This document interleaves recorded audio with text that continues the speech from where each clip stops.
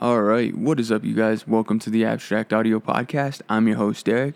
We have quite a mixed bag of topics today, ranging from random shit like Ariana Grande and Pete Davidson to controversy Eminem is facing for a audio scare at a recent festival set, and also the XXL freshman list. I'm excited to give you guys my thoughts on that. With that being said, I hope you guys are having a beautiful day, an amazing week, and let's get into it.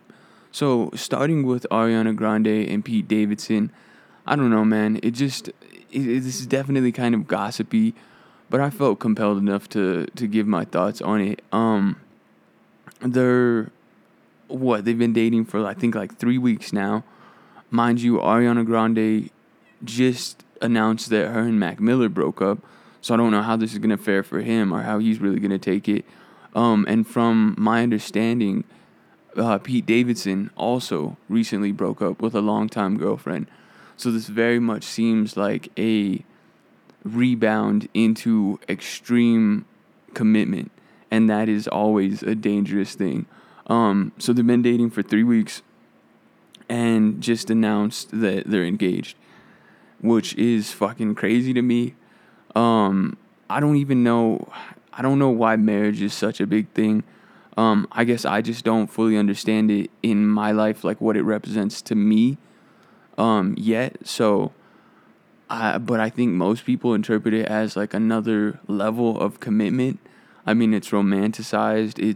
The shit is weird, man. This government document that expresses another level of commitment is just, I don't know. It's weird. They're both relatively young. I think they're from reading up on the article, I think they're both 24, and so they're young, successful. Ariana Grande obviously, had a recent a history in television, and more recently is a pop superstar. And then Pete Davidson, a cast member of SNL. So, and comedian just in general, I think. So, I don't know. I mean, humor will get you a long way. That's no knock to Pete, but that dude came up. Pete got him one. I'll say that. I don't know, man. I just, it always blows my mind when we see shit like this, because it's like, 3 weeks, bro. You don't even know that person really, like you haven't seen like they're not even really themselves around you, they probably still have their guard up in a lot of respects. I don't know, man. And then we kind of, as the public, just sit back, and maybe some people's intentions are pure and they really do want the best for them, but I feel like most people are just watching like, all right, let's see how this shitstorm ends. Because 3 weeks, you don't even know the person. You're willing to get married to them. That's on some forever shit. And, or at least ending up in some court shit, some document divorce shit. So, I don't know. But, they're both young, successful. I guess live your life, do act on emotion. Sure, why the fuck not? Especially when money isn't a problem. I don't know. I'm genuinely happy for the two of them, and I wish the best. But shit like this just always blows my mind. So with that being said, now into the next story. Kanye has rolled out a supermoon promotion or campaign rather. The supermoon being the nickname for his recent sneaker release. So it's like that yellow tinted one that I was quite a fan of. So Kanye West is making tremendous efforts with everything his name is attached to. He recently came out with the album Ye, where all of the songs just charted the Billboard. Blessed Cudi with a collab in Kids See Ghosts, or Cudi blessed him. I mean, it's kind of subjective. But and recently just had his wife Kim Kardashian roaming around LA in new, never before seen Yeezy season clothing, which I will get into right after this. It's safe to say that Mr. West is doing his best to keep the public aware of his inescapable existence. To continue his unstoppable run, Ye now turns to his highly coveted sneaker line, which just dropped the Adidas Yeezy 500 Supermoon Yellow. To keep excitement high around the kicks, Mr. West tapped photographer and Donda collaborator Eli Russell Linnetz for a new campaign that lives on social media. The hashtag Supermoon sees the likes of the Clermont twins, Vernetta Bundy, Kristen Noel Crawley, and more wearing the popular shoe. Just a heads up, however, some images are not safe for work. So I don't know. I think it's dope. The campaign aspect of it is dope. It's utilizing social media in the right way, I feel, and in a very smart way. But what's interesting to me about this is I can't help but feel like this is in response to, and this is going out on a limb, definitely an assumption, but I feel like it's in response to the dropping popularity in Yeezys, or definitely declining. The resale value of them has plummeted for most Yeezys.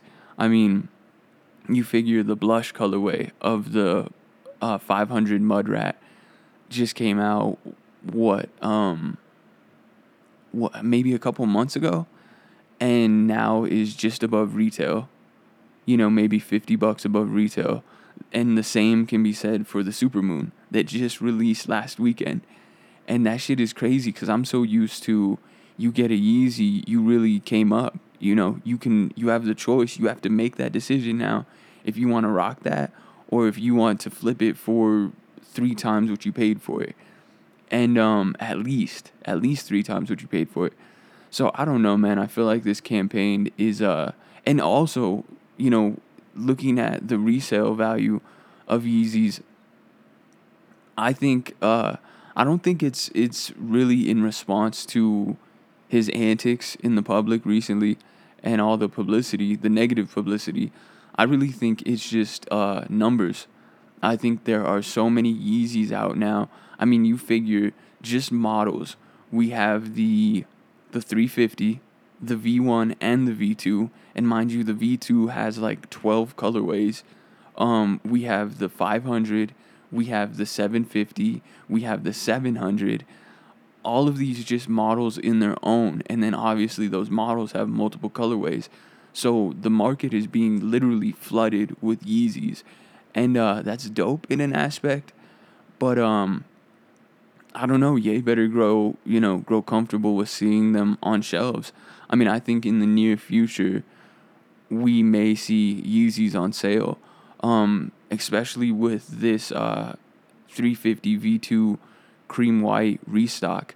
It's rumored, I believe it was Yeezy Mafia that leaked the information. It's always fucking Yeezy Mafia. But they recently leaked the information, or not so recently, I think this was like a month ago, that there would be a restock on the cream white 350s, and that this was going to be the largest numbers that we've seen. These are quite literally meant to be the Yeezy for everyone. And we've seen this release in the past, the same colorway, but now it's going to come back in huge numbers. And this is the first one that I really think will obviously see sitting, but possibly even on sale. And that's crazy to think. And just from a brand optics perspective, it's interesting. Maybe this is like kind of a symbol of Adidas not ditching the V2, but very much making it a commonplace sneaker. And they're saying with this release, with this this amount of units and just sneakers in general, they're saying, okay, the V2 is for the masses. There's not going to be hype around that. But then they're going to shift hype to other models. I don't know. I think it waters down the brand entirely, especially when you start seeing too many models, multiple models of the Yeezy just barely above retail or at retail. That shit is crazy to me. And I think this campaign is kind of in response to that, to drive up hype for it. But on that same note, Kim Kardashian was recently spotted in LA wearing what is suspected to be Yeezy Season 7 clothing, likely for another ad campaign in the near future. So Kanye West might be up to something again with his Yeezy clothing line. For his past Season 7 tees, West and had his wife Kim Kardashian stroll around certain places wearing his new creations while paparazzi snapped photos. Basically, Ye turned tabloid photographers to his own fashion shooters and the streets to his own catwalk, which in that concept, in those terms, it's brilliant. But he practically did the same thing for Yeezy Season 6, which has garnered the label a more global presence alongside more followers and fans. Now, what could be some new Yeezy clothing for either Season 7 or Season 8, it looks like Mr. West is at it once more. According to a few Kim Kardashian fan accounts on social media, it seems that Kim has been wearing some never-before-seen Yeezy clothing while running around LA in the past few days. Again, these outfits could possibly be for Season 7 or Season 8. Because, mind you, she was, not long ago, I think it was like 2 months ago, seen in Tokyo wearing never-before-seen Yeezy. So they could be 2 seasons ahead on this shit. But it seems that Kim has been wearing some never-before-seen Yeezy clothing while running around LA in the past few days. Again, these outfits could possibly be from Season 7 or Season 8. Some pieces include Calabasas-branded pieces, orange cargo pants, new boots, metallic bodysuits, puffer jackets, and more. So if you guys want to, I'm sure you could see this anywhere on social media. The main account that I'm seeing here, though, is Kimberly Kiki West on Instagram. So I don't know, man. I think it's obviously that same brilliance of the previous campaign. But I initially, once I saw Kim in Tokyo, I was like, okay, this is growing, not necessarily stale, but it's getting a bit redundant. I don't know if you want to do it again immediately after the previous season that you just did it on. But, Ye has made mention of it in the past, and I believe I've even made mention of him making mention of it in the past on this podcast. But he mentioned that he very much sees Kim as the world's biggest billboard, and I think that's very it's very on point. It's very factual, because everyone's looking at her for best or for worse, whether it be to, I think most often, to criticize her, but their eyes are looking regardless. And what's amazing to me is that they keep rolling out these campaigns and whatnot, and yet on social media, the overall vibe that I get towards Ye's clothing is that it's mostly trash. The mainline clothing is mostly trash, but yet people buy up the Wyoming merch that seems like it was just photoshopped together that night, which it likely was. I mean, let's be honest, if the fucking the cover of the album was taken on the way to the listening party, I don't think the merch, being photoshopped that night is that much of a stretch. But people buy that shit up, man. And with a month wait, as I said before, I'm guilty of buying the Kids See Ghost hoodie.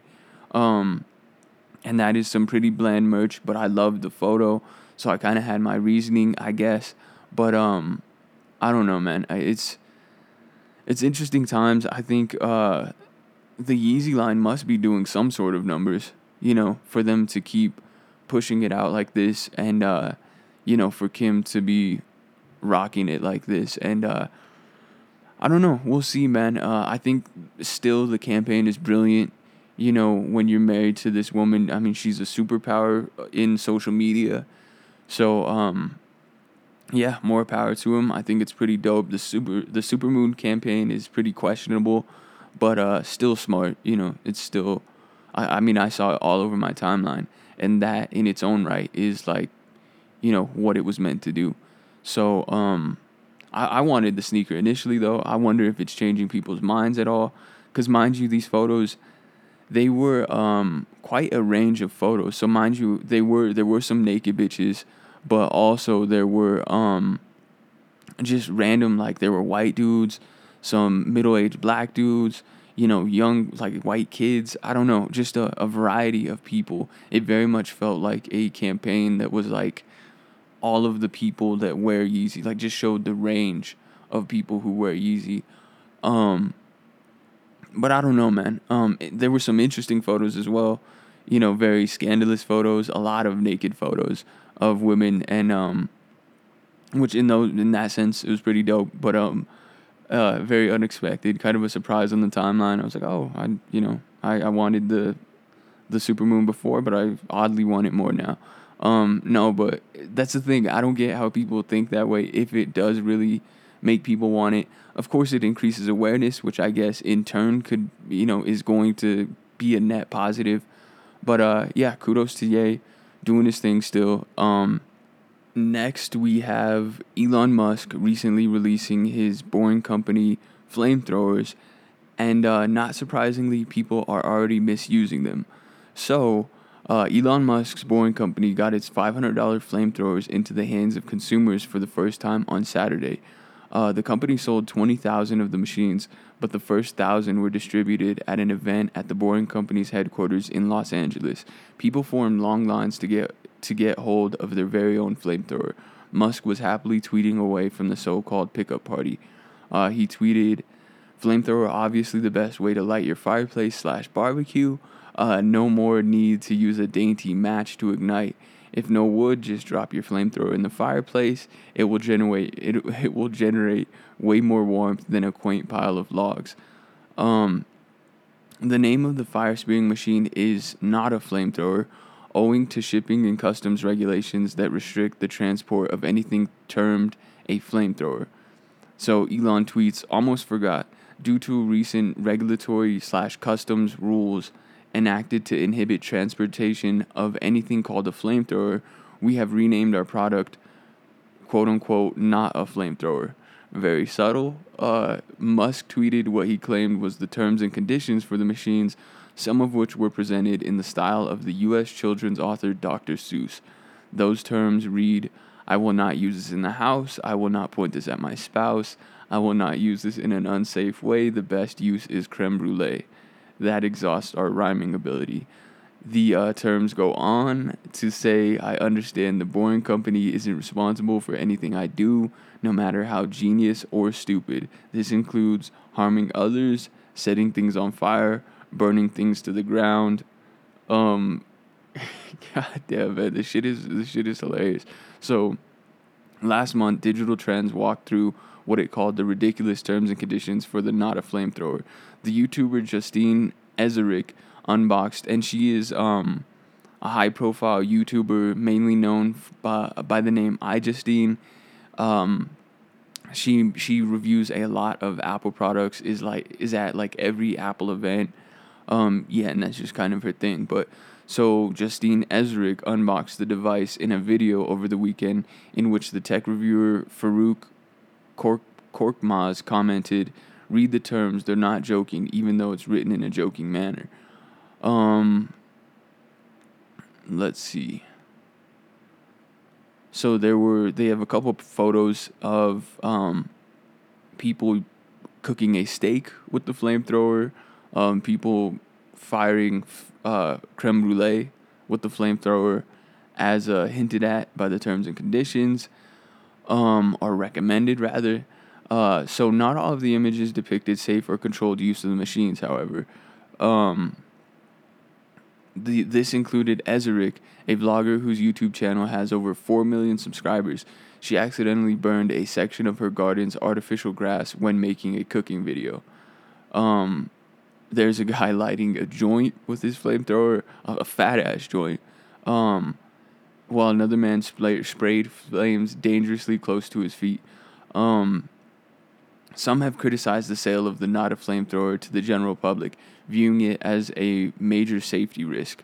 So Marshall Brent Naw on Twitter says, "What possible reason is there for this product to be made available to consumers? For a product such as this to be available to purchase is wrong and very well unsafe. Someone will get hurt." And then Keaton Joshi on Twitter says, "One good way to test whether a public figure is sincere about climate action is whether they sell flamethrowers to private citizens during California's fire season." So, a lot of criticism there. With 20,000 flamethrowers soon to be in circulation, expect more flamethrowing displays on social media. So, mind you, this is only with 1,000 out there. There's going to be 20,000 in the relatively near future. I wanted to talk about this because I'm very much of two minds. I'm firstly amazed that this is even possible to be released to the public like this. You know, a flamethrower, or quote unquote not a flamethrower. Um, that shit blows my mind, and I think it's a testament to Elon and just his brilliance in marketing, I guess, and seeing that products will be made available to the public. Um, but then also you have to imagine. I mean, obviously, and that's the thing. People can criticize all they want, but with the terms and conditions, however tongue in cheek they are, um, the safety net is in place for the company. And so Elon really has nothing to worry about as far as legal goes. But um, it does seem like a disaster to put out 20,000 flamethrowers. It's only a matter of time, I feel, until we have negative publicity on this. And maybe Elon doesn't care because, like I said, he's covered in the terms and conditions. But I don't know, man. Fucking insane that this is even available. But yeah, I look forward to likely reading more stories about this in the future. If you got one, good on you. That shit is dope. $500. It would be dope to just have to put up in your house. Random as shit for sure. A flamethrower, but I don't know, man. It's just insane. So we'll probably be touching on this in coming episodes. I hate to say, for better or for worse, we'll probably be getting back to this. Now on to the next story, being Eminem facing criticism for what concert goers believe to be gunshot audio used during his recent festival set. So Eminem is drawing criticism from festival goers who were frightened and upset over the rapper's use of realistic gunshot sound effects during his headlining performance at Bonnaroo on Saturday night. Many fans screamed and ducked as a series of loud blasts rang through the crowd during Eminem's performance of Kill You from his 2000 album, The Marshall Mathers LP. The nervous reaction arrives at a time when concertgoers are on edge following the deadly mass shooting at last year's Route 91 Country Music Festival in Las Vegas. Crazy to think that was just a year ago. Social media star Andrea Russett was one of many in attendance at Manchester, Tennessee festival who was traumatized by the realistic gunshot sounds during Eminem's set. I hate to be the one to say it. She says, I hate to be the one to say it, but being someone who suffers from very mild PTSD, it was extremely irresponsible and distasteful to end songs with the shotgun sound effect. Russett tweeted, I have grown up loving Eminem and his music, but I was extremely triggered to the point of tears. She continued, to hear a gunshot sound effect and see the entire crowd drop to the floor out of instinct is not funny, cute, or amusing. This is the sad reality that we are living.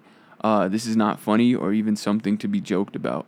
Some fans came to Eminem's defense, noting that the hip-hop star has used the gunshot sound effects during past performances. Eminem has ended Kill You with the gunshot effects for at least 6 years now, and this is the first time someone ever complains, one Twitter user pointed out. Eminem has not commented on the Bonnaroo incident at this time, but I do believe someone from his management reached out. Yeah, so a spokesperson from his camp made a statement to CNN reading, contrary to inaccurate reports, Eminem does not use gunshot sound effects during his live show. The effect used by Eminem in his set at Bonnaroo was a pyrotechnic concussion which creates a loud boom. He has used this effect, as have hundreds of other artists, in his live show for over 10 years, including previous U.S. festival dates in 2018 without complaint. So, I don't know, this is probably the most interesting story on the podcast today to me, because I try and view it as like, initially I thought it was just outrage, right? I thought it was outrage culture, and I thought, okay, well, people just need something to bitch about. But when you see the video and you see everyone ducking at the boom, that is tragic. It's tragic that it's just an unfortunate situation that we live in a time where that's something you need to be conscious of at a festival, but it's real. So, I don't know. I mean, I try and look at it from the perspective of the worst case scenario, in this case being someone who either was there, in Vegas for that shooting and made it out alive, or that had a loved one at the festival that either, made it out alive or didn't. And so it's understandable in that context why you would have, this mild PTSD, which I very well think it is. But then you should also feel safe enough to go to concerts.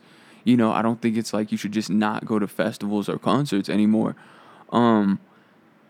It's just tragic times that we're in, man. I guess I don't know. I mean, because there's a misunderstanding. Obviously, it's just pyrotechnics. But there's a very real reaction when you see the whole crowd duck, and that in itself is very sad. That we're alive in this time where you have to be mindful of your surroundings. And I guess now, just going forward, that is something you have to exercise, this very precautious nature whenever you go to a public event like that. That's just the nature, the reality of today. So, checking where you are in comparison to the exits, and I guess the exit routes in general. It's hard to say because it gets even more complicated because it's not as simple as it's gunshot audio. And then who's to say that that's even bad for a rap concert? It's very typical. I think immediately of 50 Cent's music. A lot of his music has gunshots, whether it be an automatic, a pistol, just because that is the life he grew up in. It creates an audio experience. And so even if it were an audio gunshot, I wonder if he would be in the wrong. I guess I don't. So my interpretation of it right now, Eminem isn't in the wrong. He's just performing. Even his pyrotechnics team and all that, I don't think they're in the wrong on this. I think it's just an unfortunate situation where going forward, if I were in Eminem's camp, or I think we'll probably see him. Well, initially I would think we would see him release a statement, but given the statement that I just read from a spokesperson from his camp, I really think that was all that was necessary. But I would not be surprised if going forward you just exercise that precaution as an artist and realize these are tragic times that we're in. The people that were in the crowd, I don't think were over exaggerating. I don't think they were, just being outraged for the sake of being outraged. It's a very real reaction. And so it's sad, but I think it is just kind of, I don't know. I think it is well mannered to cater to that and remove any sort of pyrotechnics that simulate, I guess, a gunshot. I don't know, because that may also be seen as pandering. But because a performance is a performance, it should not be edited. An artist should not be edited. I'm very much of that mindset. But I just think it's courteous going forward and just smart all around to remove that, given the tragedy in the U.S. and just to also give concert goers a peace of mind so that they can enjoy themselves that much more at your concerts, and just really utilize and just really give the focus to what they're there for, being the music that, just spreads positivity and creates a moment for everyone. So, but what do you guys think? It's a bizarre story, an odd story, but I understand both sides. And I think that's where I'm at right now, is that no one's in the wrong, but going forward, it would probably be wise and courteous to remove that from the set. And it would, I mean, it seems super fucking shallow, but it would also save him money on pyrotechnics, right? Like, okay, you guys don't want that shit. You're just saving me money.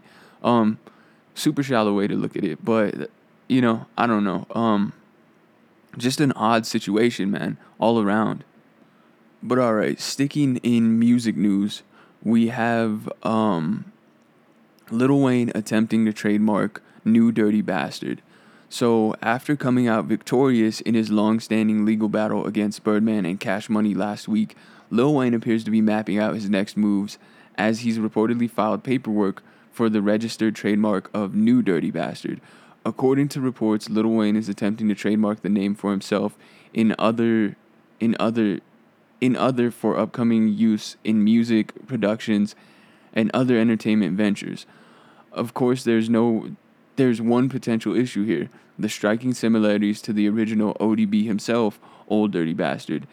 The late Wu-Tang rapper's family is reportedly open to the idea, but only on certain conditions.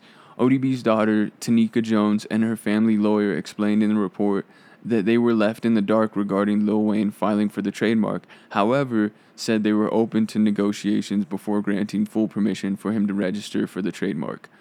I guess that's exciting. New Dirty Bastard.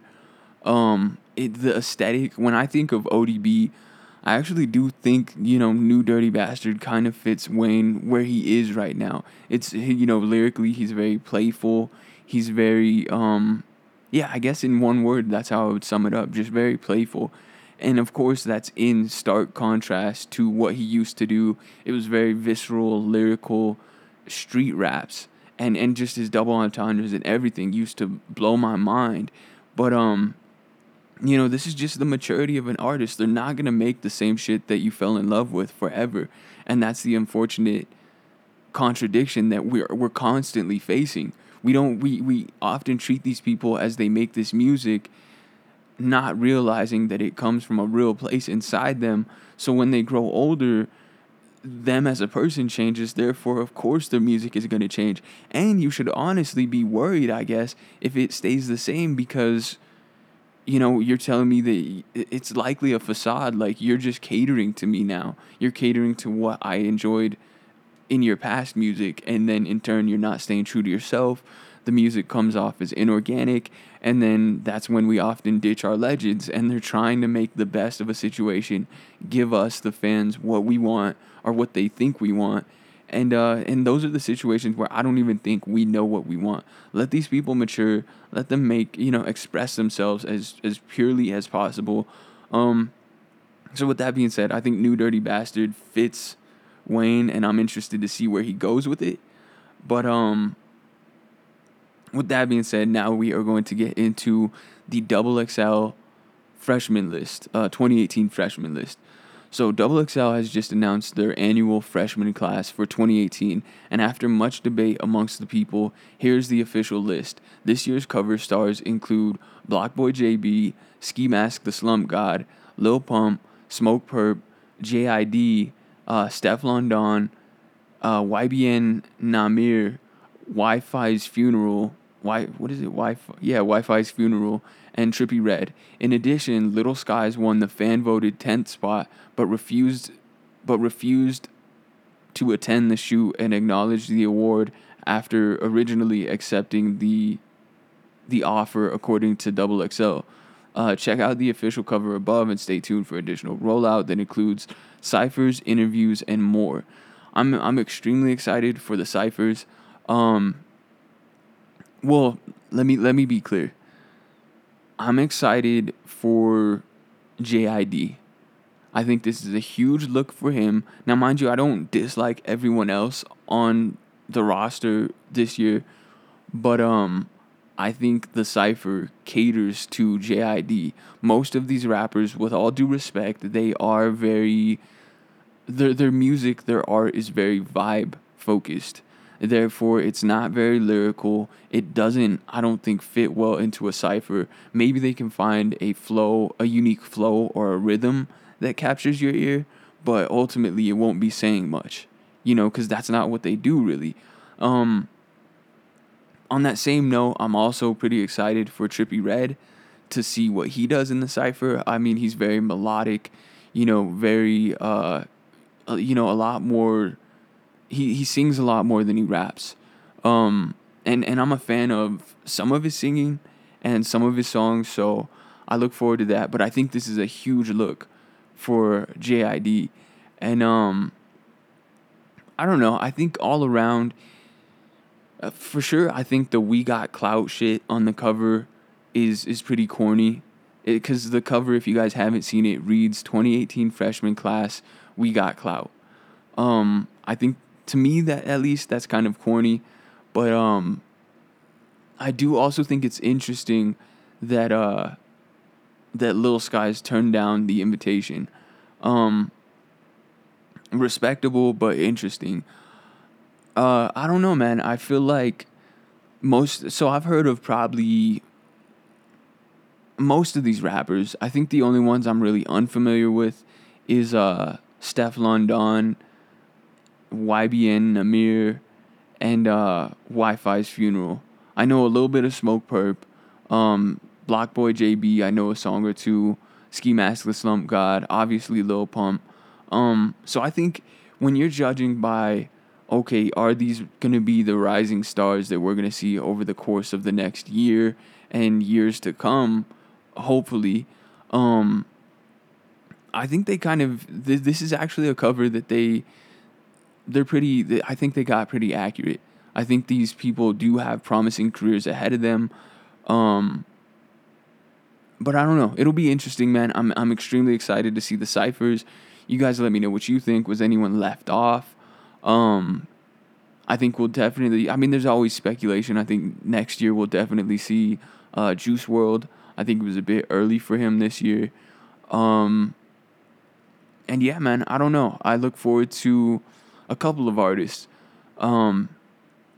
This is a big look, and regardless, I feel like we constantly debate how relevant the XXL freshman list is anymore, because it's fucking going on 11 years. This is the 11th annual cover, and that's amazing. That really is pretty amazing for a fucking magazine, dude. I don't even know if they sell physical copies of this.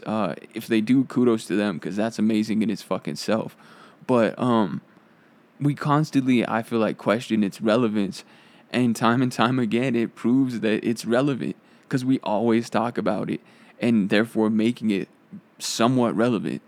And does it directly bring credibility to these artists? I don't think so, but there are always people that, most people are unaware of on the cover that they're introduced to on the cover. And I think in turn, people do check out their music just because of the cover. So shouts out to all the freshmen. I think it's dope for them regardless. But yeah, looking forward to the ciphers. And as far as XXL goes, I think they really got themselves a home run with this cover in regard to its purpose. So with that being said, let's get into a bit of UFC news. So UFC fighter Andrea Lee is facing, I guess, scrutiny for her husband's Nazi tattoo. So, on the heels of a successful UFC debut, Andrea Lee suddenly finds herself making waves for the wrong reasons. Over the weekend, Lee shares a photo on social media of herself and husband Donnie Aaron enjoying time together at a lake. The photo appeared innocent enough until people pointed out that Aaron, who is also Lee's coach, has a swastika tattoo on his left arm. That led people to dig up another photo showing the Nazi SS Bolt symbol tattooed on Aaron's right arm. Not surprisingly, accusations of racism were thrown at Lee and Aaron on social media. In a since-deleted tweet in response to the outcry, Lee said she and her husband aren't racist and called people offended by his tattoos sensitive-ass mofos. So that tweet that has since been deleted reads, "Neither one of us are racist. We have an Asian and a black guy that live with us." For sure, making them sound like tokens. But, oh my gosh, guys, it's a tattoo he got when he was in prison. Get over yourselves. He covers them up all the time. And we happen to have a lake day and it makes an appearance. Sensitive ass mofos. This morning, Aaron issued a lengthy public apology on Twitter to anyone offended by his tattoos. He confirmed that they were done during his time in prison and said he's now a changed man. He also made a point to defend Lee's character. "It's with certainty that I can promise you that she didn't marry a racist," Aaron wrote. "When Andrea and I met, I had already began to reinvent my life, and if she'd seen any racist behavior or attitude, she'd have never given me the time of day. Please don't let your hatred over me bleed into hatred toward Andrea. If you have to hate someone, then please hate me. She doesn't deserve it. She is genuinely the best person I know. So, and then there's a lengthier statement that he tweeted out or just commented, but so Lee, a former LFA women's flyweight champion, made her UFC debut this past month at UFC Fight Night 129 in Santiago, Chile, where she defeated Veronica Macedo by unanimous decision to earn a Fight of the Night bonus. So very talented fighter. If you guys are unaware, Andrea Lee, newly signed to the UFC, and a very impressive performance. If you get the chance, and you're into MMA, I recommend you check it out. But I don't know, man. This was just interesting to me because her facing backlash for it, for her husband's tattoos. And obviously there's going to be speculation. Okay, he's a racist. You have to know about that racist behavior. Therefore, you're guilty as well, right? Just by proxy. But I don't know. I think there could be the argument made that he should have covered them up, or if he truly is a changed man, they should be, either removed or covered up. The easier solution, obviously, being covered up. But I don't know. I mean, going forward, I guess just wear a long sleeve, just to bury the whole thing. And if you truly don't want your girl to face, this backlash for your doing, then at least just do that. But it's interesting, man, because tattoos are this weird thing where you're putting a symbol on your skin, and just judging by that symbol, people can tell your character, or they assume they can tell your character. So I guess just be mindful about the tattoos that you get, because you may evolve as a person, and whatever that represents, you've really got to own it in the public eye. And then the public eye is also weird. Like, don't get me wrong, the swastika is not something to be welcomed, but it's weird how we get so demonizing over certain symbols, but I don't know, man. It's just unnecessary. He should have just had it covered up anyways, at least with a long sleeve shirt, knowing that, well, I don't know, because then it was just an unexpected lake photo. So, damn, man, I don't know. I mean, who's to say?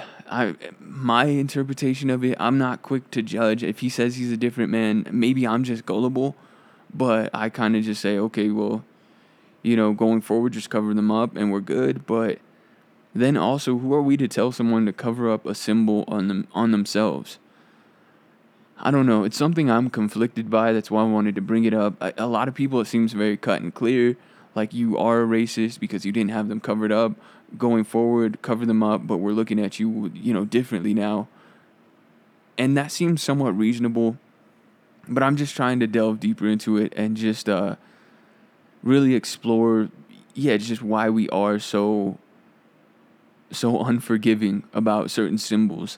And I don't know. I mean, going forward, the obvious choice, the obvious decision and way to go about it is cover it up. But I don't know. How do you guys feel? Is it that offensive? And do we have the right to judge someone over, something they didn't even intend to be seen, but maybe other people would speculate that it's a good thing that we saw it because it shows their true character. I don't know, man. I'm conflicted. A lot of people seem very cut and dry on it, so you guys let me know what you feel on it, if you feel anything at all. Simple solution going forward, cover it up with a long sleeve, but I'm going to continue thinking on it because it's interesting to me. So with that being said, staying in the UFC news, a huge congratulations and a history-making congratulations is due to Ronda Rousey. So the UFC has revealed that former champion Ronda Rousey will be the first woman to be inducted into its Hall of Fame. Rousey will receive the honor as a result of her trailblazing work to help establish the company's women's division. The news was announced this past Saturday at UFC 225 in Chicago, and the Hall of Fame ceremony will take place at the forthcoming Palms Casino Resort event. She commented, "This is an immense honor to not only take part in bringing women to the forefront of this sport, but now the UFC Hall of Fame." Rousey shares via a official statement, "May I be the first of many." There would be no women in the UFC without Ronda Rousey. UFC President Dana White reveals via press statement, "Ronda is an absolute pioneer who helped me and a lot of other people look at women in combat sports differently." And just such a symbol of, I guess, strength to women, because it was seen widely as too brutal of a sport, just a manly, I guess, quote unquote, sport.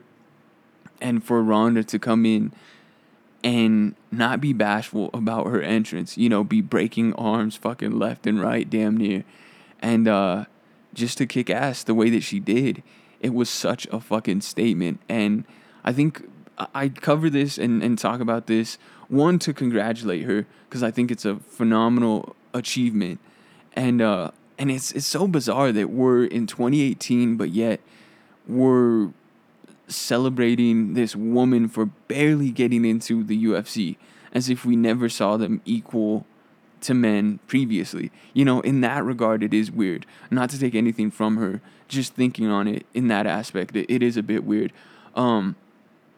But yeah, she comes in, takes the world by storm. What Dana famously said would never happen, with a women's division in the UFC. She not only makes it happen, but makes a fucking statement with her presence, and in a short amount of time too, man. That should also be observed and commended. Ronda is no doubt a pioneer. That's obvious. But what I wanted to really touch on is how tragic it is that the way that the way that we go out is often how we're remembered. And seeing this over the past weekend, watching the Yoel Romero and Robert Whittaker fight, and when they had the segment announcing her presence in the Hall of Fame, or her soon-to-be presence in the Hall of Fame, I was just reminded in a weird way that, just of how much of a badass she was, because what resonated was the way that she went out, and that's shallow on my part. I see that, but I think it is also very, very present in the public's memory. Just, being defeated by Holly Holm with that horrible head kick, or awesome head kick. I mean, awesome for the sport to see someone, such a dominant opponent defeated that way, but also very tragic because Ronda took it very hard. And that is on a champion, I think, to rebound the way a champion would. But it's going to be difficult regardless. And in this case, it was very difficult on Ronda. She probably took it the most difficult she could. And then what doesn't help, she's away for some time, comes back, and is absolutely beaten around the ring and dominated by Amanda Nunes. And it's just tragic because that's really what resonates with me, and I could only imagine that there have to be other people that feel that way. Like, damn, she went out that way, and now she's in the WWE, and just really not gracious about it at all. But it is embarrassing, and I think it's a level of embarrassment that obviously I don't understand, and I think the mass majority don't understand. But I guess I covered this just to speculate on that and just kind of explore those feelings, but also to say that let's not forget the badass that Ronda Rousey is, and just what she brought to not only the sport of MMA, but to women in general. This real statement of strength and power and dominance and badassery, So congratulations to Ronda Rousey. I look forward to watching the ceremony. I mean, typically those ceremonies are boring as shit, but I think this one will be obviously historic, and for that reason, I'll be watching. I'm very excited and proud of her. So So with that being said, I wanted to end this podcast on a bit of a ramble, if you will, on some of the shit I've been seeing in fashion. So firstly, let's talk about ASAP Rocky and his recent so if you guys know, you know, if you're into sneaker culture, you likely know he has a signature sneaker with Under Armour coming out, which, remember, like a year ago or so, the just the thought of that blew my mind all over this fucking podcast. Well, yeah, now we're seeing it, and it's happening. But it draws striking resemblances to an Osiris sneaker.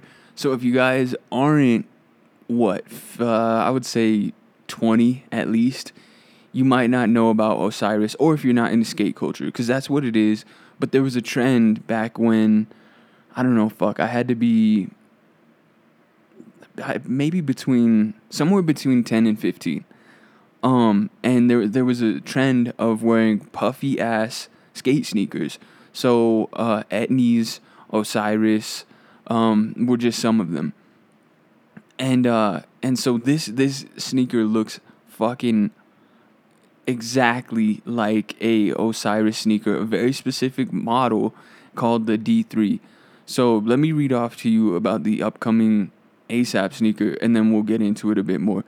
So a chunky all-black skate-inspired upper featuring a mixed material construction, an Osiris D3-inspired lacing cage, and branding on the tongue, and an extra chunky black midsole. Editor's notes: after months of speculation, in May, A$AP Rocky finally unveiled his first signature sneaker in collaboration with Under Armour, which is so bizarre to even fucking say. The rapper was previously seen rocking the sneaker on his Instagram, and as speculated, the model featured various design cues inspired heavily by the Osiris D3. Yeah, heavily is fucking right. On June 10th, Rocky teased yet another colorway of his mysterious signature sneaker. The specific pair features a predominantly black upper with what looks like either a white or reflective lace cage and green and yellow accents on the midsole. You can reference his Instagram page if you guys need to see it. But ASAP Mob member ASAP Lou had previously teased yet another look for the silhouette via an Instagram story. You can reference Sneaker News also has photos. On May 25th, ASAP Ant took to Instagram to show off a pair of the sneaker firsthand, from the shoes themselves to the packaging. So if you guys want to see that, ASAP Ant would be the page on Instagram. The sneaker, which is yet to be named, was unveiled during Rocky's live performance art piece Lab Rat. This is the first time fans have been able to get a confirmed look at the silhouette. For a closer look, watch the video. There's a video on YouTube. If you guys haven't seen it or you would like to, just look up Lab Rat. The video is titled Lab Rat by A$AP Rocky. And it's his art performance or whatever. So the A$AP frontman previously stepped out in a black and white iteration of the same model, posing on the streets of New York with Jared Leto. The model looks to be inspired by the oversized, exaggerated silhouette of 90s skate shoes. That said, the latest image suggests it also takes cues from classic basketball sneaker design. So there's no release information yet. I would imagine it's to come in the relatively soon, because he's been teasing it quite a bit. I fuck with the 90s skate shoe aesthetic. I think it blends in seamlessly with today's fascination with bulkier sneakers, quote unquote dad sneakers, quote unquote ugly sneakers, so on and so forth. But I don't know, man. It seems so blatant. If you guys want to and you're interested, please look up the photos of A$AP Rocky's sneaker and then look up the Osiris D3. It's a striking resemblance. And I'm using that. I'm trying to be, lenient with it for the sake of A$AP Rocky. It looks like a fucking copy. I don't know how he's going to sell this and not, there not be legal repercussions. But it's just bizarre, man. And I wanted to say that to kind of introduce the conversation of I don't know if it's necessarily if copying something is necessarily shunned in fashion anymore, because we've seen, well, at least in current fashion, let's say, because we've seen, we've seen the Balenciaga Triple S, right? That made waves. It's such an extreme silhouette. It makes sense. It's going to get headlines. And then with its $850 price tag, obviously it's going to be something that's either to be desired or to be mocked because of its aesthetic in comparison to its price. And to think that it's reselling an $850 sneaker, reselling, that's fucking crazy. And that's a statement in itself. Whether you think the people buying it are foolish or whatever, it's a statement, right? The silhouette is desired regardless. That kind of proves it. But I don't know, man, because we've seen that silhouette of the Balenciaga Triple S damn near carbon copied by many retailers. A lot of fast fashion. I mean, that's what fast fashion brands do, is they take what's hot in the moment and are really not bashful about copying it and then offering it, damn near copying exactly what it is and then offering it for a lower price, or most would say a reasonable price. So it serves its purpose in that regard, but it's weird because, there are many takes on the Triple S and the influence is obvious across the board. And so that's what had me thinking, maybe it had me giving I was thinking more leniently in regards to ASAP sneaker in comparison to the Osiris D3, because it's like, I don't know, taking cues and design inspiration is seeming to be like blatant inspiration is seeming to be more tolerable. So, but I don't know. I mean, A$AP Rocky, to be so into fashion and on the cutting edge the way that he is, I would have liked to see something more original. This is only the first sneaker, so let me hold off on really going in on it. We may see other sneakers, hopefully. Getting the multiple colorways of the same sneaker over and over are getting kind of old, so I hope he really does have another model, a follow-up model in the works. But with it being a new collaboration and a unique collaboration in that, we're likely it's going to be some time, at least a year until we even see leaked photos of any other model. So, they're likely going to sell this, see how it does. I would guarantee almost that it's going to sell through. But with that being said, that's kind of where I leave the A$AP Rocky sneaker.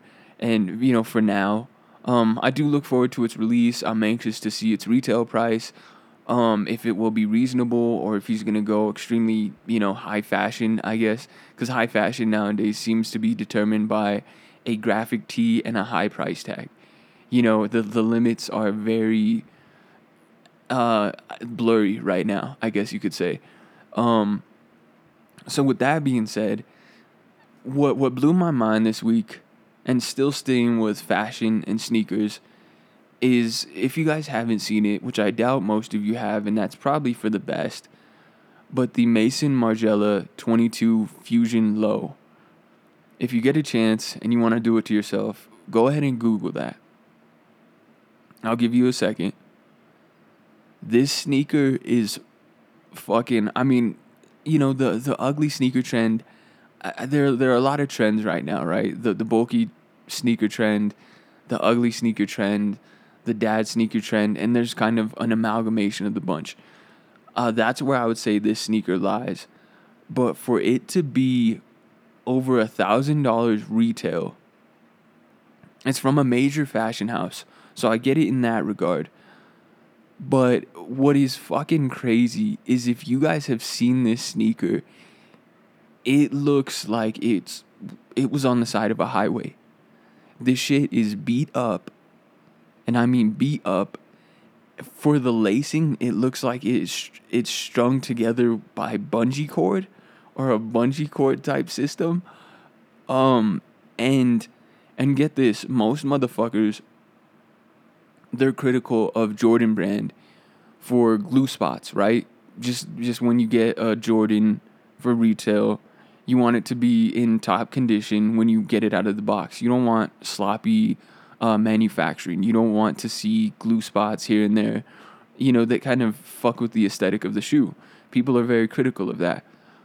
Well, these motherfuckers said, we're giving you glue globs, just straight up globs of glue on your sneakers. It looks like someone took a hot glue gun and just let that bitch run.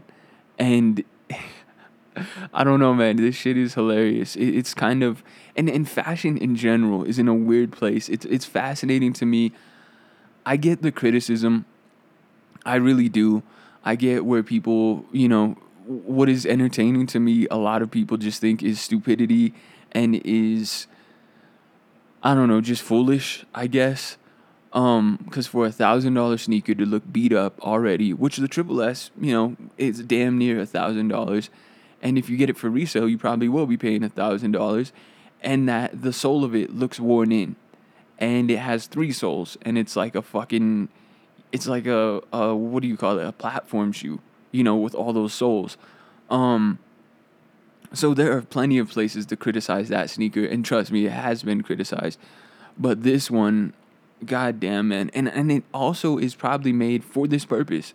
For it to be talked about because the publicity is all a net positive now, right? I mean, so I don't know. Fashion is, again, it's in a very interesting place. I'm entertained by it. It's a commentary, I guess, on, this one really seems to be like pushing the limits. Like, how far are you guys willing to go for this trend? And people will talk shit on it until they see someone wearing it. And then once they see someone wearing it, that person will be brave or like a leader in fashion for pulling it off.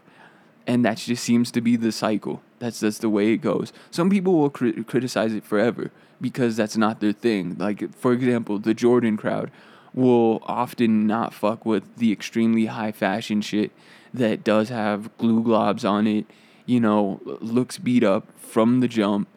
Those two demographics don't often mix. But I don't know, man. Fashion, I say fashion in general is interesting because you have Balenciaga continuously doing what seems like trollish shit. A lot like Vetements or Vetements, if you will. They do a lot of stuff that is like, it's very blatantly an art piece. And I guess that's where the difference lies. Because, obviously we are born into the world and see clothing as just a necessity, right? So it's not necessarily it is mildly to express yourself, but most people don't go as far as like the color of their shirt, or of their favorite band on their shirt, or something of that nature, a very simple statement. But then you have the major fashion houses and just fashion in general that is kind of a commentary on society often, and it is also just a very blatantly an expression and an art piece. And so Balenciaga recently released a shirt that has another shirt sewn on the front of it. And I believe this retails for $1,500. And initially, and to most people, I think it seems idiotic, right? But it's a statement piece, clearly. And it's their commentary. They're trying to say something. I haven't fully digested it. I don't know what they're trying to say yet. But I know that it exists, and that is enough for me to wonder. And I think it's just blatantly an art piece. For people to criticize mainly. Maybe they are searching in a way for that criticism. I don't know, but it is blatant that it is an art piece to the people who it's for. And it's fascinating, though, because people will talk shit on it, obviously. It is a button-up sewed onto a button-up. And so literally you wear the front button-up, you have a shirt hanging off your back. You wear the back button-up, you have a shirt hanging off the front of your shirt. So I don't know, man. Fashion is just, I say all this to say it's in an interesting place. It's very exciting to me. Interesting in what fashion houses and designers create, and also interesting in how people receive that creation, and in a myriad of ways, whether it's criticism, the harshest of criticism, or the most praise. It's all interesting to me. So yeah, I guess that's where I end that rambling session, if you will. And again, I hope you guys enjoy it. I want to end this podcast with just kind of like a little factoid or some interesting, I don't know what you would call it, an interesting ass article. We'll call it that. Thought provoking, if you will. So this article asked the question, why does time seem to go so fast these days? So, back before modern technology, people laboriously washed clothes by hand and got places no faster than their horses could carry them. Things objectively took more time than things objectively took more time then. Yet modern life is what makes it feel like time is a precious resource. Why is that? When we objectively have more leisure time than ever before, we're under such pressure from the clock. History and science offer a three-part answer: awareness, insecurity, and progress. So recently on Quartz, philosopher Andrew Taggart took a deep dive into why we all feel like we never have enough time. The advent of capitalism and the rise of hourly wage labor, he states, is the first culprit. If your boss is constantly watching the clock, you'll learn to watch it too. And the more acutely aware of the time you are, the faster it seems to go. And I don't know if that's true for me. I mean, I know when I would watch the clock, it would just drag by, and I think that stands true for most people that I've talked to. But I'll continue on. But the insecurity of workers in the modern economy isn't helping either. Not only do we watch the clock because we have to show up to our next meeting on time, but we also watch the clock because, thanks to the threat of a human or robot replacement, we need to constantly monitor our productivity. That makes sense. There's a Red Queen-like quality to this clock watching. Business psychologist Toby Crabb has pointed out. Like the character remarks to Alice in Through the Looking Glass, it takes all the running you can do to keep in the same place. Research does show that if you increase people's time awareness by placing a big clock in front of them, for example, they do more stuff, Crabb explains. But when we complete more tasks, all that happens is more appear to take their place. Send more emails, get more replies. In essence, if we do more as a result of better managing our time, we don't get it all done. We just become busier, which is a fucking interesting concept, but very, very true, right? Taggart puts this more starkly. Financial insecurity begets endless, anxious activity and, in turn, an acute sense of time famine. The last element of this trifecta of franticness seems to be a fundamental philosophical shift in how humans view the world. Traditionally, our religious forebears thought of the world as made in God's image, and therefore basically as good as it was going to get. All people needed to do was live as best they could in God's image. These days, of course, we're instead obsessed with progress, and because the world is never perfect, there is always more to do. You unlikely trade your washing machine for a scoring board or your Tesla for a horse and buggy, or you're unlikely to trade your washing machine for a scoring board or your Tesla for a horse and buggy. So is there anything you can do about your feeling of endless time pressure? The first step might simply be to gain a little awareness of what the feeling stems from. Meticulous time use survey shows Americans have more leisure time not only than our distant ancestors, but than we ourselves did a few decades back. We are not objectively all that busy. What we are is anxious about time, anxious about status, anxious about making our mark on the world. which means the best way to reduce time pressure isn't generally to change your schedule, it's to chill out and savor the present, which of course is easier said than done. So just take a breath. Meditation is good. It's always a good thing. But yeah, time can seem to pass us by so quickly, especially what's odd to me is once I got out of high school and just out of my teenage years, time really seemed to fly by. And I think that's because, from my understanding through podcasts and just exploring the concept, is through just a lack of major events. Before, I don't know, there was always an event happening in that school week or just in social life or whatever you will, right? But now it's just like all you have is this one personal life. You have your work life, so on and so forth, but just no major events like there used to be. So time passes. It gives the illusion that it passes by quicker because the days are more alike each other. So I think that's the key, is just also do adventurous shit, to tie it back into what Anthony Bourdain taught me. I can't reiterate enough. Just explore, find comfort in situations that would make you uncomfortable. You'll find yourself there. And you'll find, in this case, quite fittingly, you'll find experiences there that may alter the person that you are, change your outlook on life, or just have a new kind of fun for the weekend. An unexpectedly good time. So yeah, just do different shit.